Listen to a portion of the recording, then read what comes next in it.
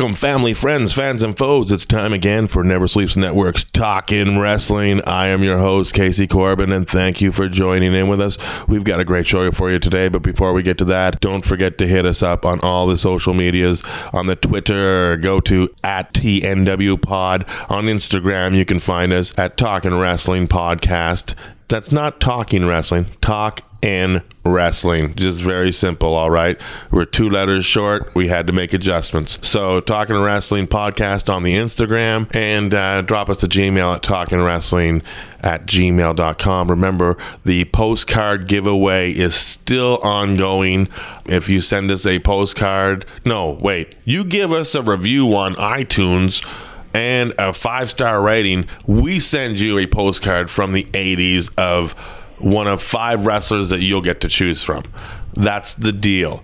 And I'm just going to tell you this right now. In December, I'm doing a show with Ricky the Dragon Steamboat, and I'm going to get him to autograph his own postcard. And that will be a special raffle that we'll do for whoever reviews that show, the Ricky the Dragon Steamboat show, where I have the postcard handy.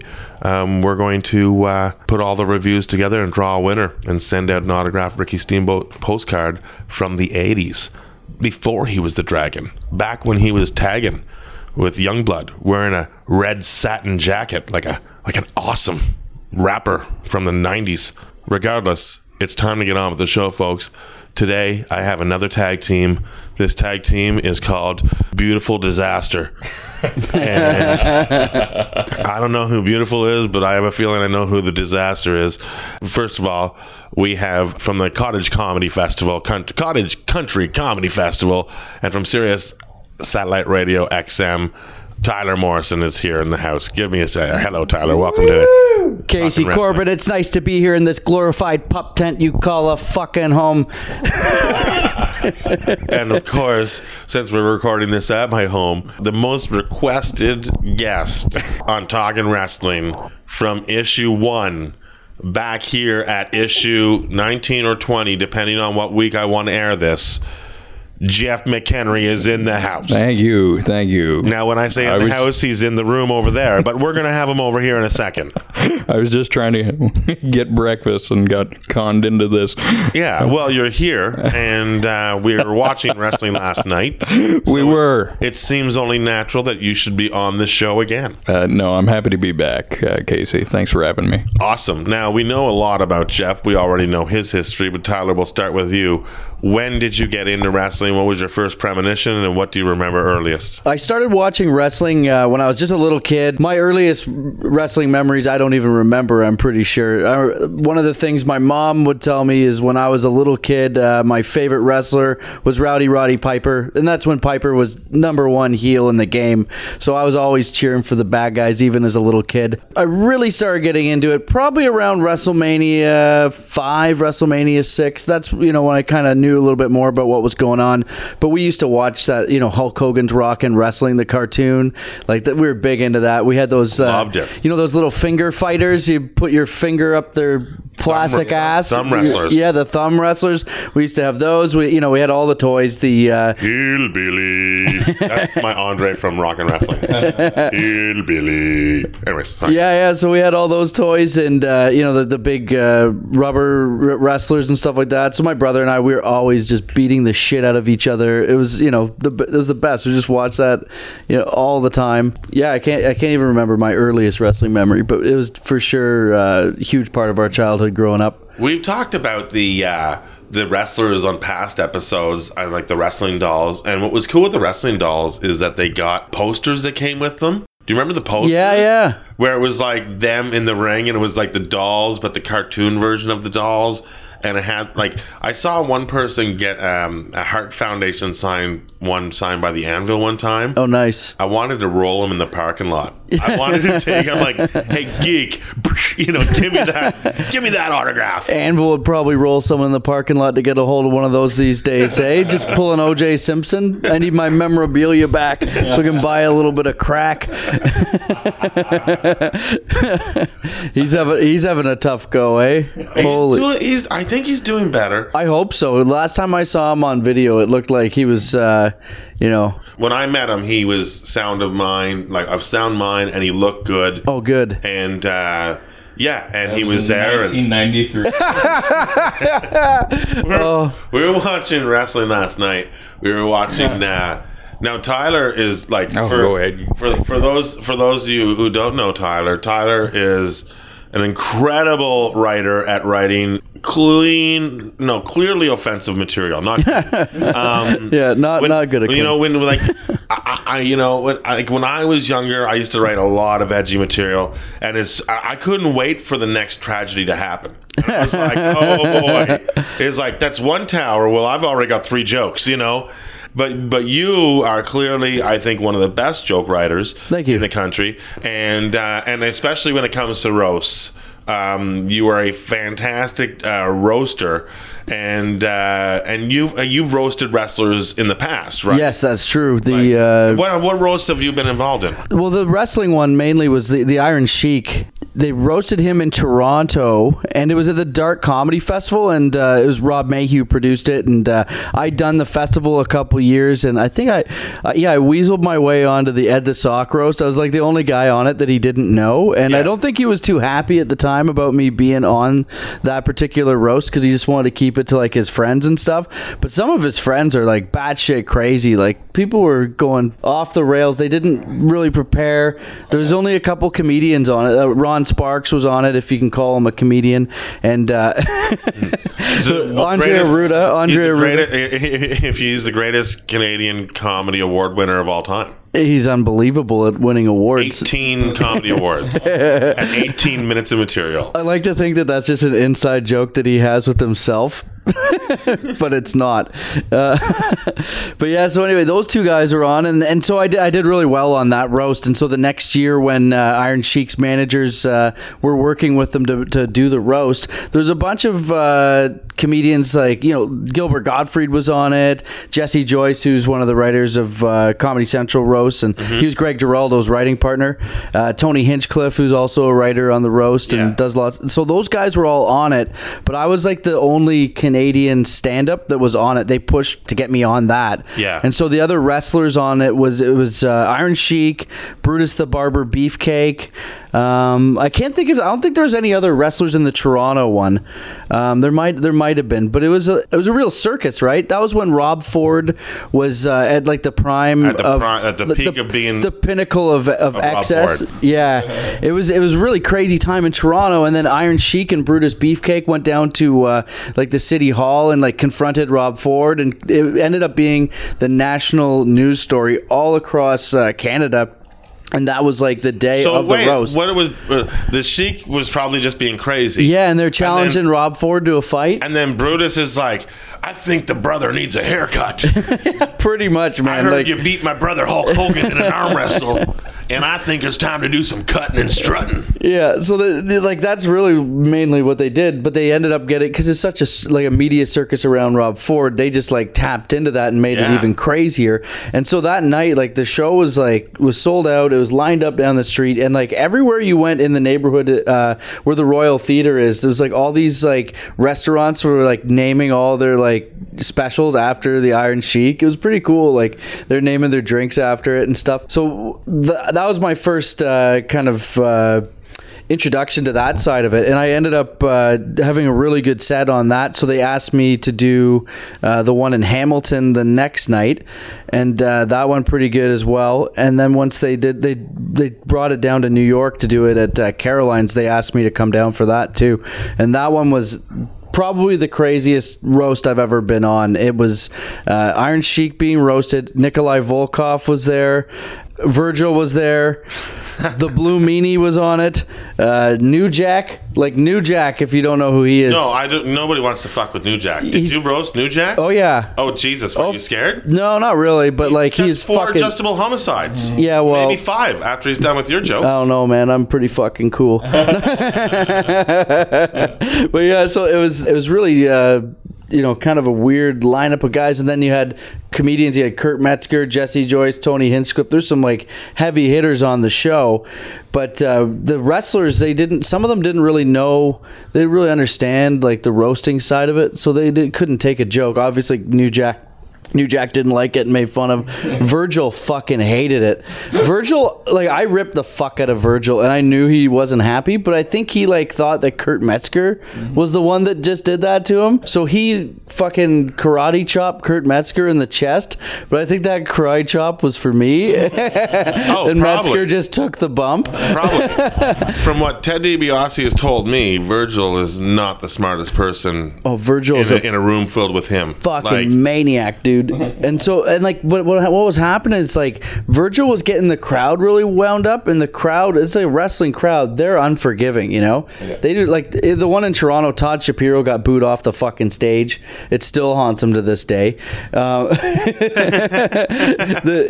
then in New York, like Virgil had this crowd at like it was like at the boiling point. I know if you talk to some of the comics that were there, like Jarrett Campbell and Pavone and those guys and Mayhew, they thought like at any minute this thing could erupt into a giant brawl. A Royal Rumble. It almost did, and someone was like yelling at them at Virgil to like hit Jesse Joyce, and like the crowd was like getting behind that, like, and I could tell Jesse Joyce wasn't liking that at all. Like, and I was just thinking like if Virgil hits him, I'm gonna have to punch Virgil. But my line of like, where if I had to hit him, he would have went flying right over the Iron Sheik and probably broke the Sheik's leg and landed on the front table, and then everyone would have got killed on the show.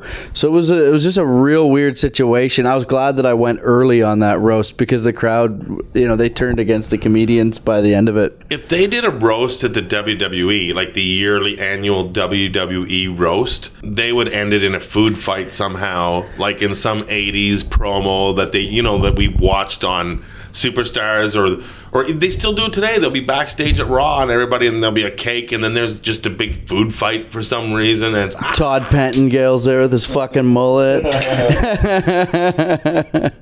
Oh my god, that is awesome. Now, do you remember any of the jokes that you did for Virgil? Yeah, absolutely. Jeff V wrote one that I used. Casey's favorite joke. Do you remember it? Yeah, it was like Virgil was once called Vincent as a dig at his old boss, Vince McMahon. That's why he now goes by the name of night manager at Popeyes. Yeah, I did that.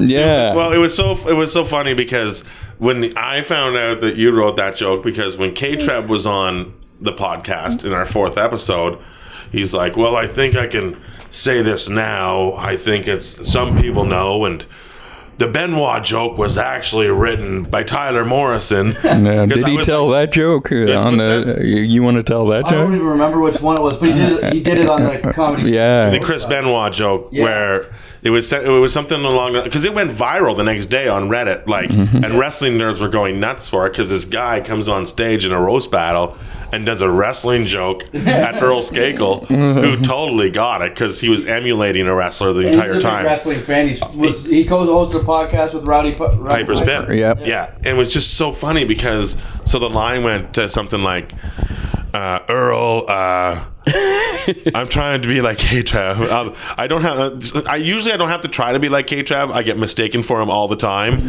When we on many occasions we've been mistaken for each other.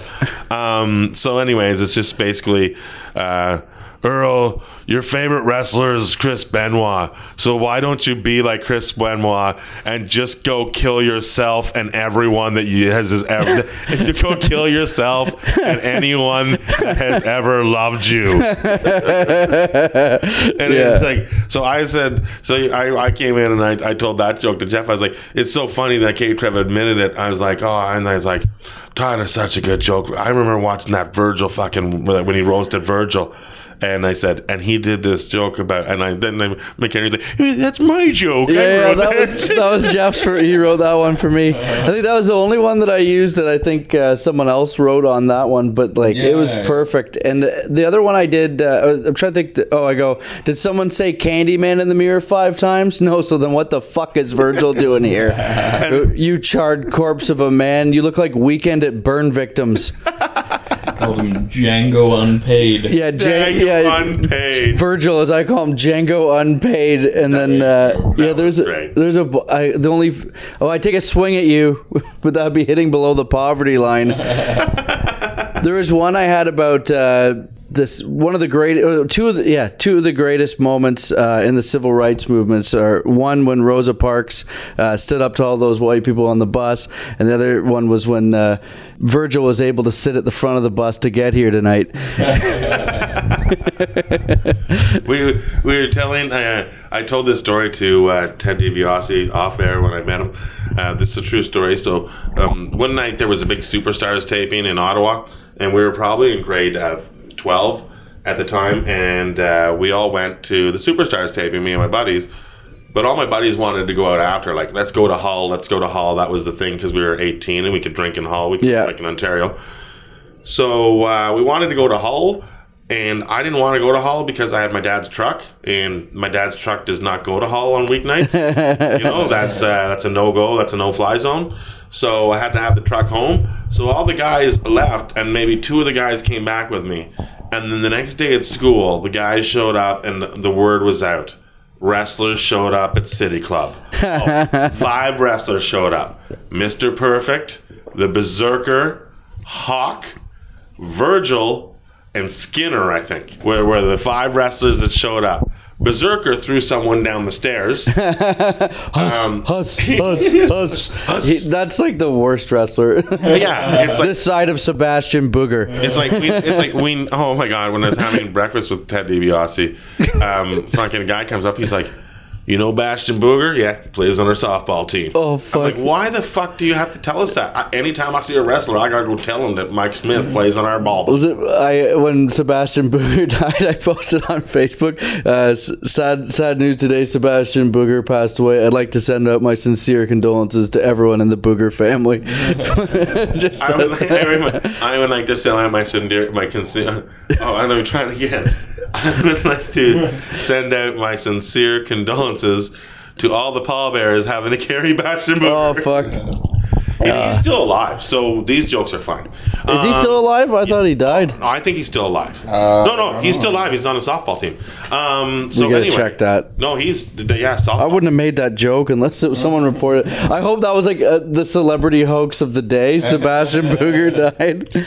Yeah, so it was crazy. So anyways, these wrestlers go out, and I remember my buddy Scott Barton went up to Mr. Perfect and said, hey, I really like that gum trick. Is he dead? Yeah, he's toast, man. Okay, well, that's September 11th, 2010. Oh, that's the worst tragedy that ever happened on that date. You just beat me to it. You just beat me. I was about to say that's the worst 9/11 ever. Yeah. Died after a match with the Twin Towers. That's the best ever. That's the best ever. I said this to Jeff last night. The best T-shirt I've ever seen is Boss Man and Akeem, and underneath it just says "Never Forget." That's great. And I was like, but clearly you can't wear that in public. That's an inside shirt. 9/11 is an inside shirt. Oh fuck, that's funny. There's a guy going around playing softball who has claimed the identity of Bastion Booger. Man's been dead for 6 years. There's some imposter out there. It's not even Theodore. It's not even but Norman the Lunatic or Marcus Satan. He's going with Bastion Booger. Yeah, he picked his worst persona. I was like, and goes around telling people that. Well, I've gotten older and I don't look like Bundy anymore, so I guess I'm going with Bastion Booger. I love the idea of a guy going around and lying like that. It's like, yeah, I fucked Luna Vachon. There used to be a Willie Nelson impersonator. They used to go every Lone Star Star Cafe or Lone Star Texas Bar and Grill, they used to all have Willie Nelson booths. So this Willie Nelson impersonator used to show up unannounced whenever, especially if Willie Nelson was in town.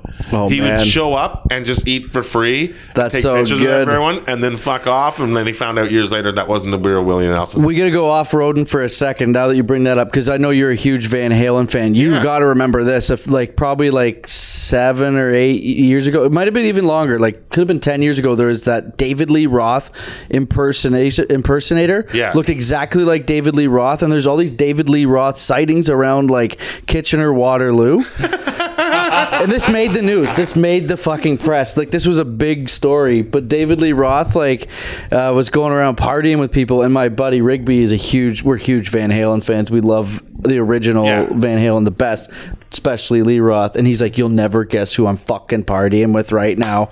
He's partying with David Lee Roth. It's the greatest night of his life. They're playing Guitar Hero, doing jump kicks and shit. And then it turns out the next day this guy's a David Lee Roth imposter. And it was you could probably Google it and pull up the story, but he was he got pulled over or something, and that somehow became a national news story. This David Lee Roth impersonator. My buddy's got a story. His buddy was working at a restaurant in New York City, and they were opening the patio at 10:30 a.m., getting ready for the lunch rush. And all of a sudden, this guy comes jogging down the street, and he stops at the patio. He looks at the guy and he goes, "You got any cheeseburgers, man?" And then the guy looks at him. He takes his glasses off and he's like, "Holy fuck, it's David Lee Roth." He goes, "For you? Yeah." So then he goes in. He goes, "Come on in." He's fucking fire up the grill. David Lee Roth wants cheeseburger. Anyways, that story is from Vince Averill, who told me that story. And just to let you know, Vince Averill, that's the story. Now, what's going on? Was David Lee Roth in Kitchener, Waterloo? Well, this is fucking ridiculous. I just Googled it and he's up to no good still. Roth impersonator charged. And this is just recently. This is You see that guy?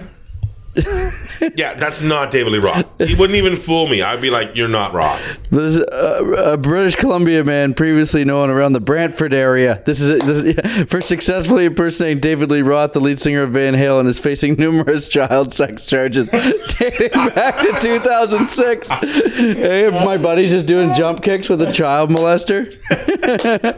This story keeps getting worse. Hey, what song were you guys singing? Ice Cream Man? Yeah. According to Salmon Arm Observer, so he's in Salmon Arm, BC. David Kuntz Angel appeared in court on July 4th, where a publication ban was put in place, a warrant for his arrest, blah blah blah.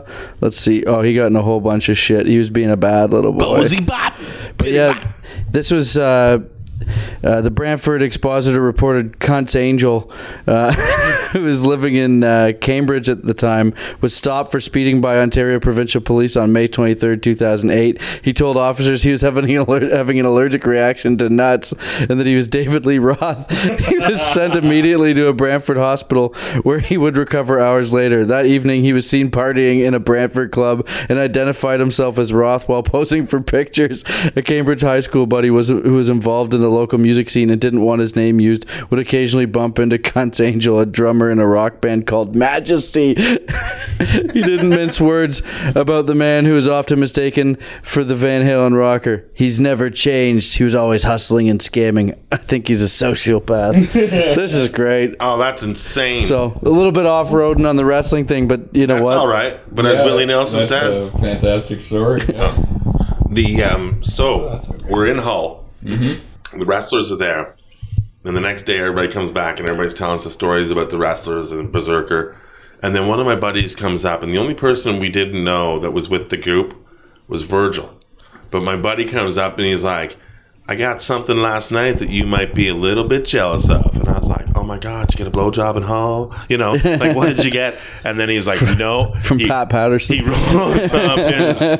He rolls up his sleeve, and on his arm, he has a giant lettering, Virgil. Like that guy signed his autograph. He's like, Virgil. I'm like, I'd be more impressed if it said Virgin. That is just ridiculous. Who wants a Virgil tattoo? And then they don't even, wrestlers, that's the thing, when they do there are, when they sign autographs, a lot of them don't sign their names. Like Steve Austin, somebody got his autograph one time. He just signs Austin 316. It's like, well, you can't put that on a check. You know, The Undertaker. What does he sign? The Undertaker, dead man. I don't sign autographs because I'm dead. So, by the way, we got to give a shout out to Byway for having so many wicked wrestling shirts back in the day. That was the fucking best. I used to have so many Stone Cold University shirts. Yeah, I had a Stone Cold University, SCU Stone Cold. Yeah, I had that one too. Austin 316. What other Austin? I had like that one. I had Austin 316, the original. I had Blood from a Stone, Austin 316. And then I had one where half his face was robot. Yeah. The other half was like, if he wore it on TV, I bought it on. He's the man. I used to have I had a good Undertaker shirt. My brother picked up a nice Bret Hart sharpshooter shirt there. That was fucking sick. Any Bret Hart shirt is fucking fantastic. Oh yeah. Remember the one day you wore your wrestling shirt to school? Faggot! Okay, well, we won't be breaking this one out during the weekday. This is a weekend shirt. This is a not leaving my house shirt. Yeah, most wrestling shirts are inside shirts. Wrestling was so popular at my school, you could wear your wrestling. It was popular, but it still got... Dude, I was going out to bars and nightclubs wearing Degeneration X shirts, and I didn't give a fuck. Somebody be like, because the people that knew what it was were like, nice shirt. I'm like, suck it, you know, and then the people that didn't. They just thought it was a band, Degeneration X. Who knew? Or Stone Cold. And then every now and again I'll be wearing a Stone Cold shirt. Somebody would throw me a couple beers, and then I'd clink them together on the picnic table and do the Stone Cold, and everybody go nuts. Oh, it was ridiculous. I love being in my mid-20s going out to bars wearing wrestling shirts. Never got laid. One of my buddies, Heavy Evie, showed up to a party one time, just no shirt, wearing a WWF belt, and he just goes on the roof of this cottage and just jumps off the roof, and then he's having everyone whip him in the back with their belts. Just a maniac. Like, that guy should be the hardcore champion of Muskoka. But nobody else was. Who is he wrestling? No one. Just going fucking crazy. That's insane. That's insane. Was it a belt that he made? No, like it was like a legit, like I think he bought it somewhere. I got no respect for that. See, I made myself I couldn't carry my giant check around the comedy clubs to tell everybody that I was a winner from the Brantford Comedy Festival. So I made a championship Brantford Comedy Fest championship belt. Mike Rita doesn't have one, but I got one.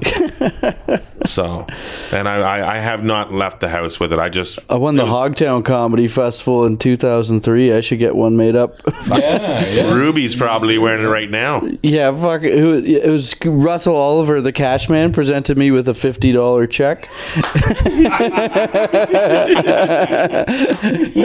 Fuck. And then bounced. Yeah. Because he's the cash man. Yeah, what a fucking gong show that was. Great Canadian Laugh Off comes around like 2 years later, $25,000. Fucking Jeff McHenry wins that shit. Yeah, this house is filled with champions. That's what I said when I came home and saw Jeff. I was like, we are a house of champions. I did win one comedy contest that paid $1,000. That was all right. That Dark Comedy Festival. My first comedy fest that I ever won was in 2008. I won the Pinoy Fiesta Super Laugh-In. There you go. And the super laughing. But the Pinoy Fiesta. There were no Filipino comics on the show except for Ernie Vincent. And he was like in high school, I think. They called him Ducky because they all had nicknames. And Matt Billen told me about it because some Filipino guy called him up and was like, you come do a comedy contest. And so he went and did the comedy contest, and he asked me to go. So there was like the three of us and some black kid that was in high school that did impersonations. And the winner, 300 to the winner, 200 to second place. Well, I won. Matt came second. And I was really happy until I realized that we were going up against each other in the Bite TV final that week. And I was like, oh, I think I just wasted my win on this. And he's like, I still got one. But we had deals in both. So we split 250, and then we split 4,000 and 1,000. Oh, that's okay. So, yeah, that's where he got his giant check. Doing those deals is smart, I think. Yes, it is. Yes. Did you do any deals with anyone? No, that was before they started doing that sort of stuff. No, Yeah. no. Well, you Not to won mention- anyway, so fuck them all. Yeah. Worst If you win a comedy competition or whatever, like this is my move is I just buy a round of drinks for all the comics and then I fucking leave because I don't want to stick around with all the losers and have them thinking that I'm buying fucking drinks all night. You buy one fucking round so everyone thinks Everybody you're a good guy, else then left bounce. when I won. Everybody left before me, because no one wants to fucking hang out in Brantford. or have to listen to me. You know? Yeah, that would be a fucking Oh my traumatizing God. I experience. didn't think I was going to win, so I just I didn't think 43-year-olds win comedy competitions. Like I didn't think they entered them, but no, times are tough. Times are tough. when I saw you won, I was like, oh yeah, you could probably use that.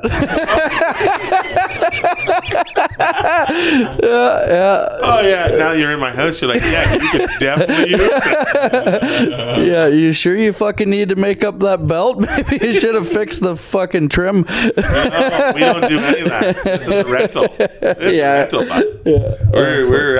We're not into fixing things here. Look at the wall over there. Like that. That's the wall of fucking fame. That's the wall of fame and Miss fucking Screws. This place looks like a place where a wrestler would die.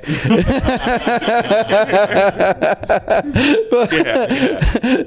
So Good time. So, Lex Luger, if you're listening. now we watched WrestleMania 2 this week, and we thought maybe we could do. Are we take- you picking me up on this thing? Yeah, you are coming in my ear very fine. Okay. Yeah, but I'm that's why I've been holding my mic in between us as well. Oh, I see. So I think you're. This coming is in fine. this is a real top notch fucking production we got going on. Well, some of us don't want to leave the house and go down to the studio to do it. So, once I get my money from the contest, maybe I'll get one with 4 prongs, and I'll be able to have more guests. Busting balls. This roommate, just busting balls. We watched WrestleMania 2, and which is I think it's fair to say it's the one of the worst WrestleManias. Yeah. You didn't like it? No, it's a bad WrestleMania. It's weird because they split it up into 3 different cities. They're really it was early on, right? So they're trying everything. Yeah. But like, I don't know. I did like the Piper T boxing match. I thought that was fucking sweet. It's all right. I thought the first card is the worst. Like who went from. Wait a minute. So Orndorff goes from the main event of WrestleMania 1. Yeah, that's the weird. opening match in WrestleMania 2. That's weird, when man. Earlier in the year, he drew 78,000 people in Toronto not earlier in the year, but the summer before that WrestleMania. The war to settle the score, was it? Or No, they did the big event in Toronto, 78,000. Fuck. Orndorff versus Hogan. And by that time, so Bundy and Hogan were in the main event. yeah. But, how old was Bundy when he was doing it? Bundy looks like, I don't think the guy ages because he's always looked like he's 40. I think it's because he doesn't have eyebrows. yeah. It's hard to tell a man's age when he has no eyebrows. That's right. But he was a big fucking guy. He was like 440 pounds, I think, 6'6". 468 or something. Yeah, that's a big dude. There was a main event where they had him and Uncle Elmer against each other, and they had to weigh off. Fuck. And He looks like a fucking thumb with tits. I like him. He's in the movie Moving with Richard Pryor too. Hey, what a cameo! Imagine that guy showing up to move your house. oh, I would be happy. He could lift a piano. But, he is fantastic in Richard Pryor movie. I love that movie too. Yeah. Because everything where they see the perfect house and they're like, we're taking it with us. That pool? Yeah, we're taking it with us. Just laugh their way through it. It's a good movie. Okay. So Richard Pryor. So Jeff, what do you think of Mania? Oh man! I got a bunch of notes here. First of all, I love Susan St. James. Your aunt is on commentary. Your aunt does play-by-play for WrestleMania. Well, it's not my aunt. It's everyone's aunt. Oh, come on! Yeah. Oh, stop! If I had a time machine, I'd want to go back and bang Susan St. James, though. Fuck, she was hot, man. Yeah. I loved her on Saturday Night Live when she hosted, too. It would be Jane Curtains for her. The Jane Curtin call. The Jane Curtains. Yeah. He might not be smart, Vince, but at least he has respect for women. There you go. As God is my witness, he is broken in half. Who's she talking about? Harvey Weinstein? She was talking about George the Animal Steele. One and the same. Who, when you saw George Steele pop up on the screen, you went, "Oh Christ!"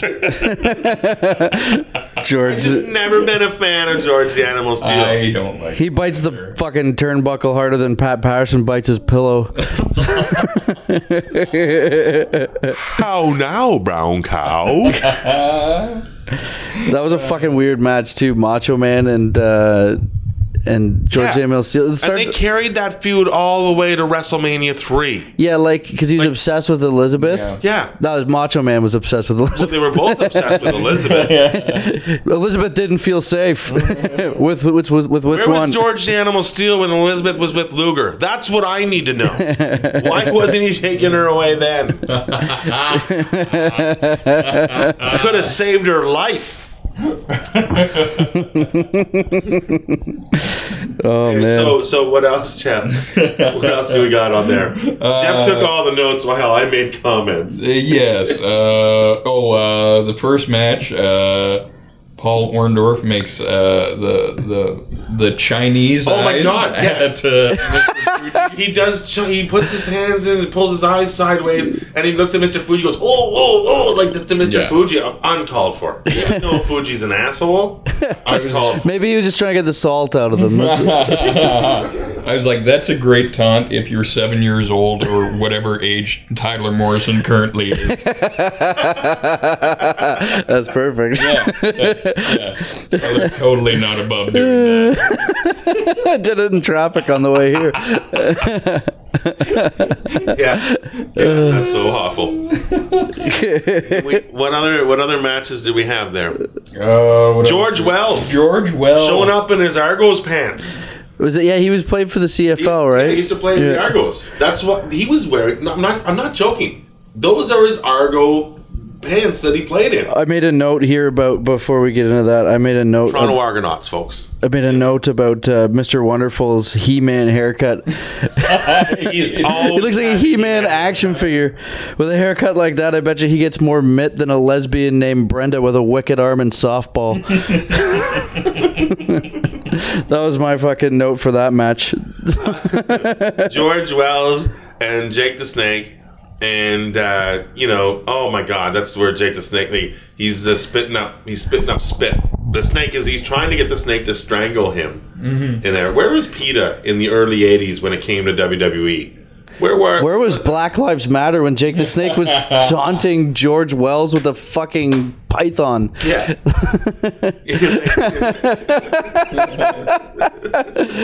Oh, Jake the Snake is a fucking weird dude, eh? Oh well, yeah. Still, yeah, but crazy. So many stories in about his him. prime though, coming in. In his prime, he was the original Stone Cold. I think guys must have been probably a little bit intimidated by him, even if they're like working with him, eh? He's so tall. He's like 6'5", Yeah. 6'6". He's a big dude. Looked like a dude. baseball pitcher, really. He had like that type He of build. does look a little like Eckersley. Yeah. Yeah, with that mustache and long hair, maybe. Oh yeah, Eckersley with a fucking bad coke habit, with a coke addiction that would make the Olsen twins so jealous they'd shut the fuck up and eat. What we got next?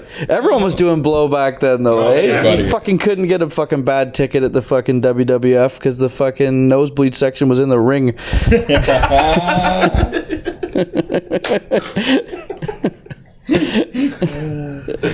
Well, we had the guest judges for the boxing match, Oh yes. which included Herb, and you had to explain to me what the fuck a Herb is. He's like, who the fuck is Herb? And I had to tell him, Burger King, Wendy's had this character called the Where's the Beef Woman. Yep. And she's in Chicago. She's in Chicago later on, or maybe LA. But where's the beef? Is that the fabulous Moolah? No, this woman. The best is when they cut to her, the Where's the Beef lady. She's got a microphone and she's supposed to say, "Where's the beef?" but she doesn't know how the microphone works, and she's just waving it in the air, going, "Where's the beef?" And she's just an old lady, right? She's an old lady.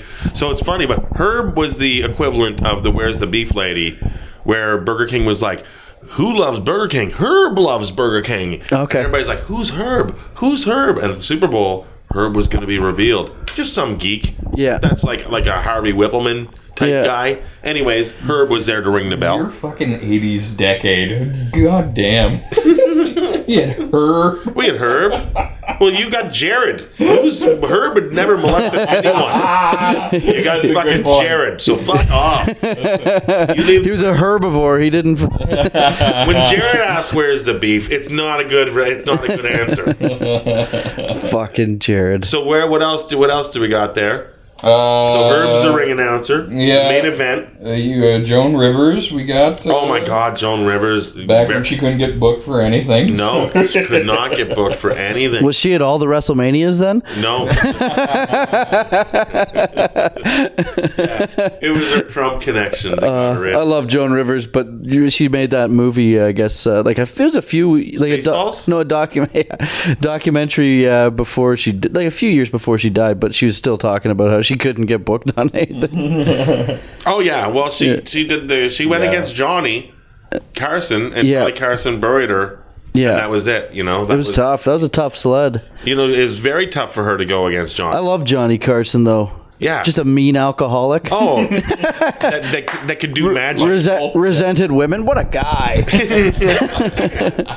Yeah. Come on over to my couch. 4 wives. He made marriage a hobby. Fucking beauty. Yeah, the Piper match was great. Pretty much decent.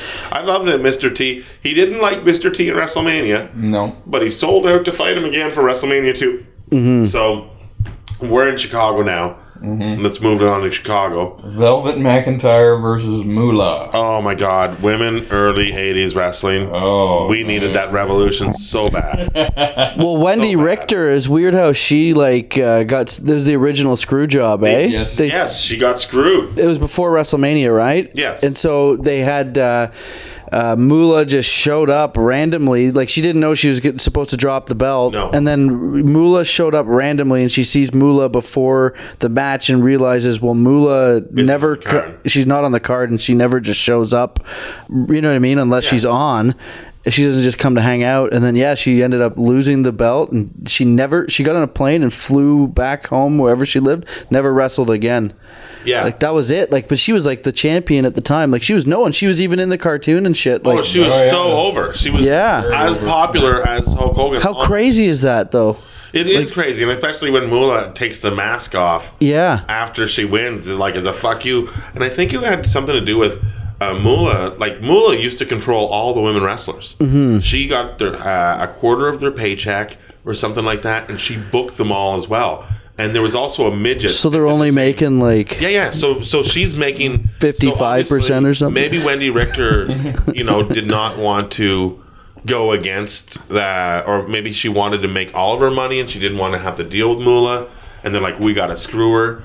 I don't know. But they screwed her regardless. That was the first screw job that nobody talks about. Wendy Richter was hot. She was, especially in comparison to Moolah and Velvet McIntyre. Oh, but Leilani Kai. Yes, please. Lay on me, Kai. Yes, please. I like being on a podcast where all this shit fucking flies. We have, after the women's match, what we got? First of all, I love the fact I didn't know that a midget did that as well. Oh yeah, and Lord Littlebrook. Littlebrook, who was the midget that controlled all the midgets. You had to book all the midgets through Lord Littlebrook. Okay, That's why he's a lord. I'm gonna go off track for a second. I got one of the weirdest stand-up shows I ever did in my life. It was fucking insane. So it was the Iron Sheik's managers. They booked me to do this show up at the it was like a private event club that they have, and I go up there and there's this comedian and I'll just name his name because he knows what he did. Mm-hmm. Ronan Geisler, I guess he's a younger comic. Yeah, I've seen him before. Yeah, he's a nice guy and all. He showed up though, and he was on the. They asked us like if they said like it's like a gambling, like poker thing, and I think it was distracting from what they were already doing. So it wasn't a good situation for the comics. But he said the guys are like, if you just roast us a little bit, everyone here knows us, so it might like get their attention. But this guy Ronan goes up with like cue cards, whatever, and so he had like his roast jokes written out, which really wasn't what they meant. Like they said, just go up and make fun of us a little bit. But he goes up with his like cue cards, like he's doing like a roast of these guys, and the crowd did not fucking like it at all, right? Like they just were like, they're like getting mad on behalf of like the guys who are running it, and then the jokes weren't going over either. And so the one brother who they're twin brothers, the one brother walks up and he like grabs the mic off of Ronan. He goes, I'm sorry guys, I don't know who the fuck this guy is, my brother fucking booked him. It's like, I'm sorry, this is bad. Like it's just like turning so toxic on this poor fucking guy, eh? Yeah. And then so he keeps trying to fucking do his material after that, and then this giant fucking like wrestler guy comes out of the back and walks up. He's like, this is your fucking A game? They're paying you to be here and this is what you're fucking doing? He's like, get off the fucking stage. And this guy's huge. Like he was like an intimidating dude. Like I'd be fucking a little bit rattled too if that guy was getting in my grill. Yeah. The guy Ronan keeps fucking going. Jesus. So Ronan keeps going, and like I don't know like what was going on there, and but he keeps going, and then finally one of the Megan brothers just walks up. He like does like the cut signal. He's like, you're cut. You're done. This is finished. It's over. He takes the mic off him. Ladies and gentlemen, I'm fucking so sorry about that. And like everyone was like kind of booing the guy. It was like a really like one of the roughest nights at the office I've ever fucking seen. Oh my god. And then he's like, time for a fucking real comedian, brings me out. I'm like, oh no. So now I have no choice but to throw this guy under the bus. Yes. Like I felt bad, but so I come up and I rip on him, whatever, but I could only maybe get like 70% of the crowd back, and it was the 30% was so loud that like it was ruining the show. Was fucked, right? Yeah. So I do my set and I'm like, I'm all done, and all of a sudden the fucking midget wrestlers just come out and they just start fucking fighting. Like a full on, like we're talking like 4 midgets just fucking beating the shit out of each other all over this fucking bar. It wasn't even on the stage. Like they're suplexing each other onto like fucking couches and all. Wait, was this a part of the entertainment? Yeah, it was like it was part of it, but we didn't know what was going on, right? So it's like every time I fucking bomb now, I just want to be like, bring out the midgets. The crowd was going nuts. Like they're just like luchadors just fucking fighting like right in the middle, like all over the bar. It's like a hardcore match, and Ronan stuck around and was like partying with people. Like, what are you fucking sticking around for? Like, I'm sorry, I will say this, and I'll say it to his face when I see him. But like when you have a set like that, you gotta fucking get the fuck out. It's like Michael Corleone in the fucking restaurant in Godfather 1. You fucking drop the gun and make no eye contact and just walk right out of the fucking restaurant, man. Get out of there. Dude. But he hangs there like, what's this motherfucker schmoozing for? Eating crackers and shit. My worst show ever. I've never went back to the venue ever again, and nor will I ever go and step into that venue. But like it was just a bad setup too for Ronan and I. I can't I can't even remember what his material was, but it was just a bad setup. And then but when the midget wrestlers come out after, like, oh my god, and it was pretty fucking entertaining. I was like videotaping. It's on my Instagram, Tyler Morrison 123. Where are we in the matches now? We got Corporal Kirshner versus Nikolai for fuck's sakes, Volkov. Corporal Kirshner. Jesus Christ, I can't stand Corporal Kirshner. Yeah, it was such a poor.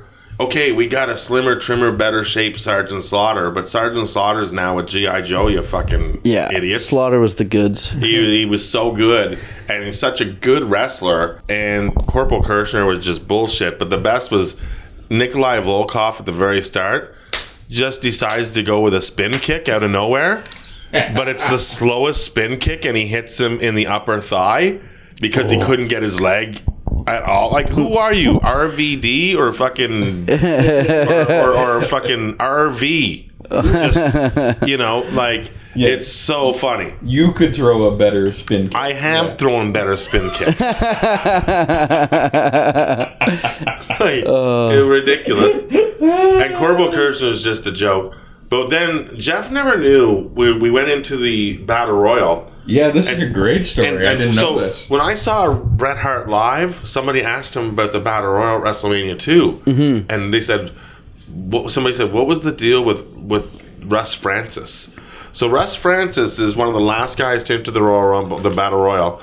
And he's like, from the, what team was he from? I don't know, Pittsburgh, or he's not even from the Bears. He's from an NFL team. Yeah. He's an NFL running back. And they said now he's following in his father's footsteps and living the dream. And he's getting into the wrestling ring. So I guess his dad was somebody that was a wrestler, perhaps. So he's supposed to get thrown out early, but he doesn't want to go out. So he gets thrown out early, and he comes back in. And he gets back in, and he gets in there, and he decides to go after Andre. And, you know, and he's trying to, and he's, so he goes, and he's on Andre, and then Andre just says, like, fuck off, like, you're supposed to be out of here, you know, and Andre gives him a headbutt, but a real headbutt. Oh, and that's a big head. And knocks him down, and then the guy is standing in the corner, and he's clearly probably concussed. He can't stop, like, shaking. He's holding his head. He's trying to shake it off. He's holding the ropes. He's a little dizzy for a good at least 4 minutes. Like, throughout the match, he keeps holding his head, and he's not selling. He's hurt because Andre's like, boom, but him for real. And then he goes after Andre again later, and he just chops him and drops him. Oh my god! So the best is his time, like.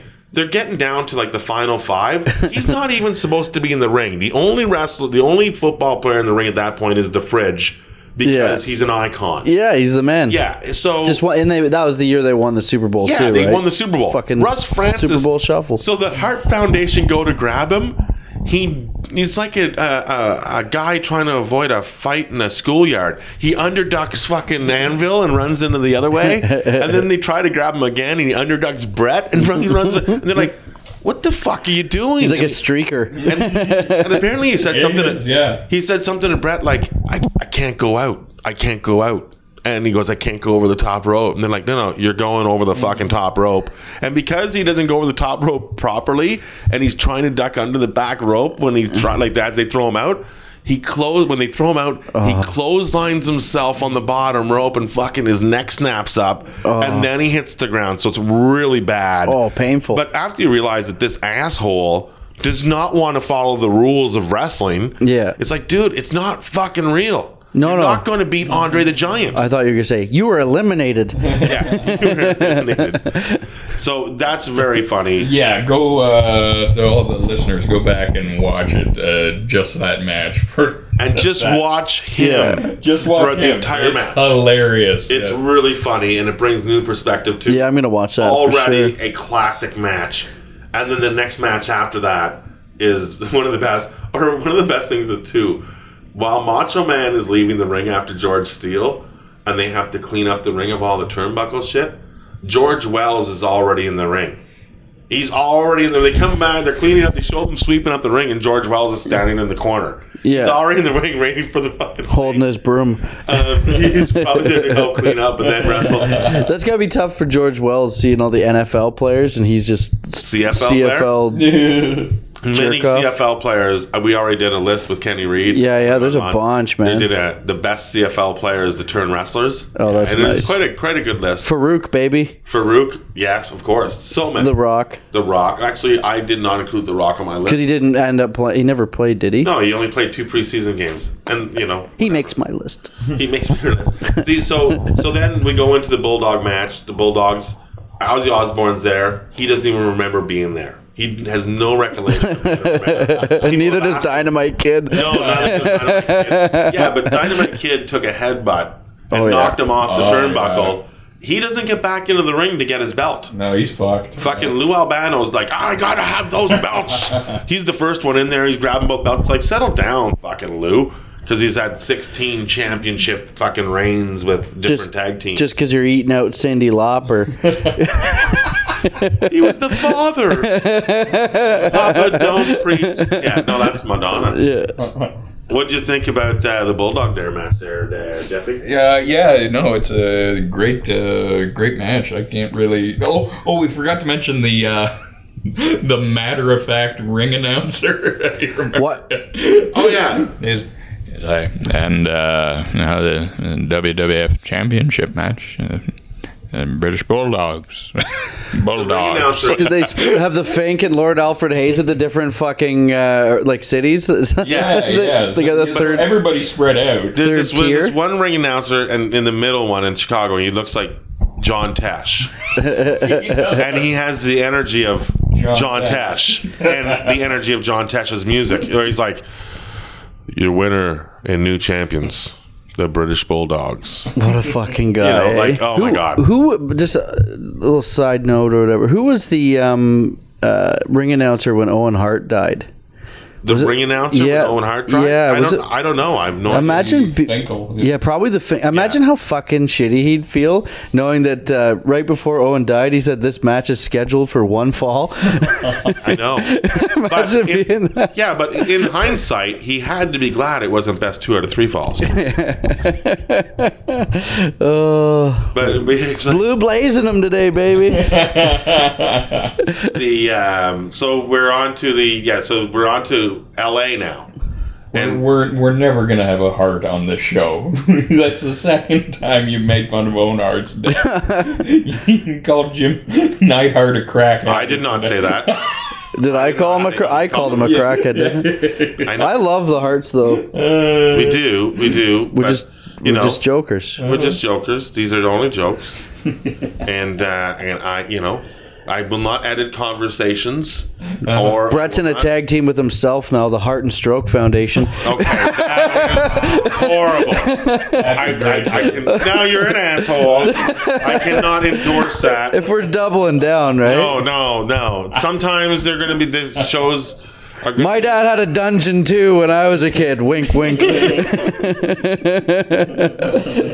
So, yeah, it's like some kids today are like, "Oh, my dad has his Dungeons and Dragons." Kids. Did you go to the dungeon in Calgary? What, fucking Graham James' fucking apartment? God.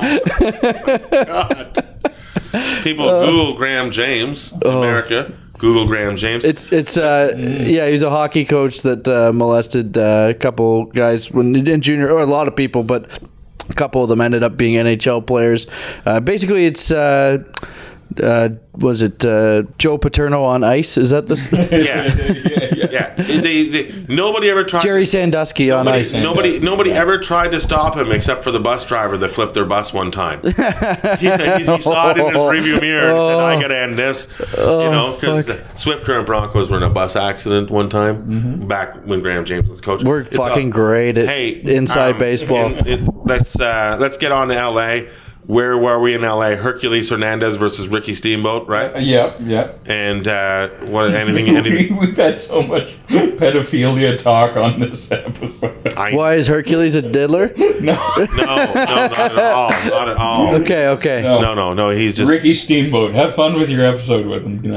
Why? What's wrong with Ricky Steamboat? No, I'm kidding. Fine with that, Ricky Steamboat. Yeah, Ricky Steamboat was amazing. Not everybody listens to every episode, all right? So let's just get that out. I don't think anyone's gonna listen to this one. Well, they are, because Jeff McHenry's on the fucking show. Yeah, the most requested.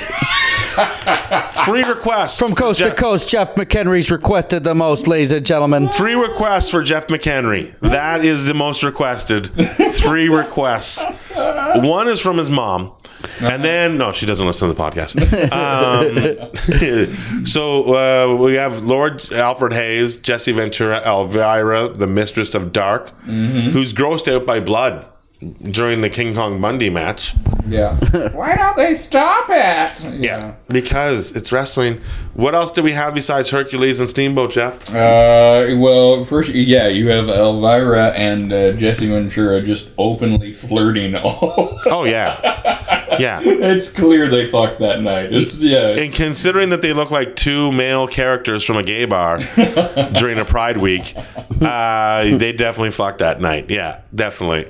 So, what was the match after Steamboat? Oh, buddy. Uncle Elmer versus Adrian Adonis. Oh, that was bad. Christ, that's a horrible match. That's a bad match. That's a bad match. Any match with Uncle Elmer is a horrible match. No, you ain't gonna eat my pig parts. You had a great line. Do you remember what you said? Uncle Elmer, I said Uncle Elmer was 23 when he wrestled that match. Yeah. He clearly looks like he's 43. Yeah. What else? And so after that match, we had, there was maybe one more match before the main event. Well, you have the...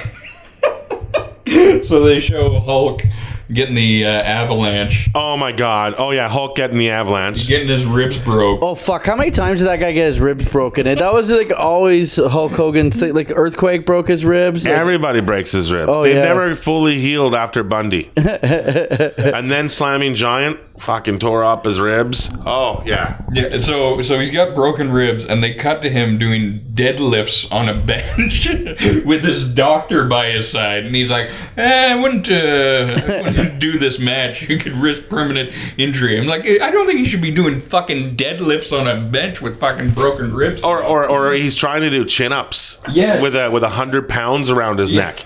And somewhere, yeah, that was fucking crazy. Somewhere eh? the Junkyard Dog's like, brother, I need that chain to go to the ring. Junkyard Dog and Tito Santana against the Funk Brothers. Oh, that's right. And of course, it wasn't Dory Funk Jr. It's Haas. That's like a Haas Funk. That's what they call him. Haas Funk. Or maybe his other brother Das Funk. Daft. That's the joke I'm looking for. Done. Anyways. We're winding down on this podcast. We're coming up to the main event and the ending of the show. We're coming up to the main event, so we might as well wind down. And we're getting canceled. Yeah.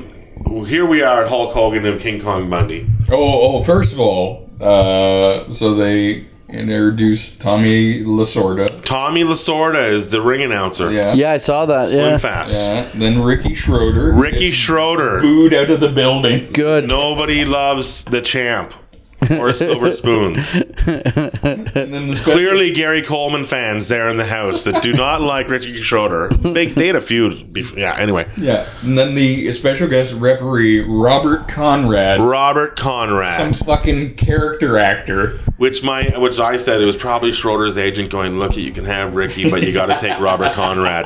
Yeah. Like, who's Robert Conrad? And like, he's got to be on the show. And they're like, He's sleeping on my couch. I got a girl coming over. I got to fuck. Get him out of my fucking apartment for a night. or Robert Conrad just shows up and he's like, Terry, I just want to be on the show. I'm not booked. I'm not booked, Terry. Can you get me on the show? I'm not booked, Terry. I can't be on the show. Get out of here, Dennis Stamp. So, Yeah. Your character actor is the fucking guest referee for the main event. That's Yes. like WrestleMania 33. Referee Wallace Shawn. Yeah. oh yeah. And ringing the bell of WrestleMania 30, Robert Forrester. Maybe, yeah. I want to be such a low-level celebrity that I get to ring the bell. Judge Reinhold. There it is. He's the judge, he's the jury, and he's the executioner.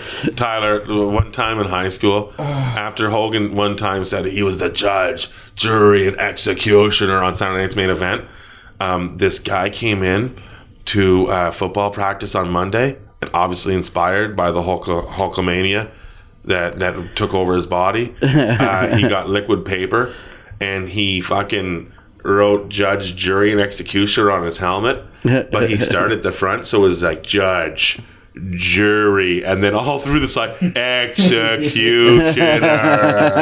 It's a long rap. I know, and he couldn't even spell executioner right. Oh boy, no. shop majors. Yeah.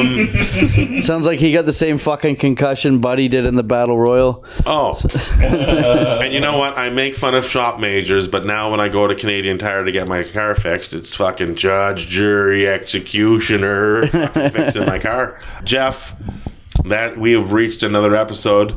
I know where I can find you in your room, but where can the people that are listening find you? That's right. Two microphones. Oh, he's double dicking now. Press conference. Just go to my website, jeffmchenry.com, JEFFMCENERY.com. What's your CD called? Sunset Acres is available on iTunes. There we go. Hit that up. Sunset Acres available on iTunes. Tyler Morrison, where can we find you? What's going on with you these days? You can go on my website, tylermorrison.ca. That has all my live dates. And also, you can follow me on Twitter at TylerMorrison1. And you can get my albums on iTunes as well. Fantastic. I am Casey Corbin, the internet's #1 Casey Corbin on the Instagram, comedian Casey Corbin. Also, don't forget to find out the show's social medias at TNW Pod on Twitter, in Talking Wrestling at Instagram, and Talking Wrestling on Gmail. Folks, that has been another episode of Talking Wrestling. Thank you for listening to the show. Don't forget to rate, review, and subscribe. Keep the reviews and the 5-star ratings coming, and we'll send you out those postcards. And until next time, thank you for letting us put a headlock on your ears. Have a good day. We're out of here. Goodbye.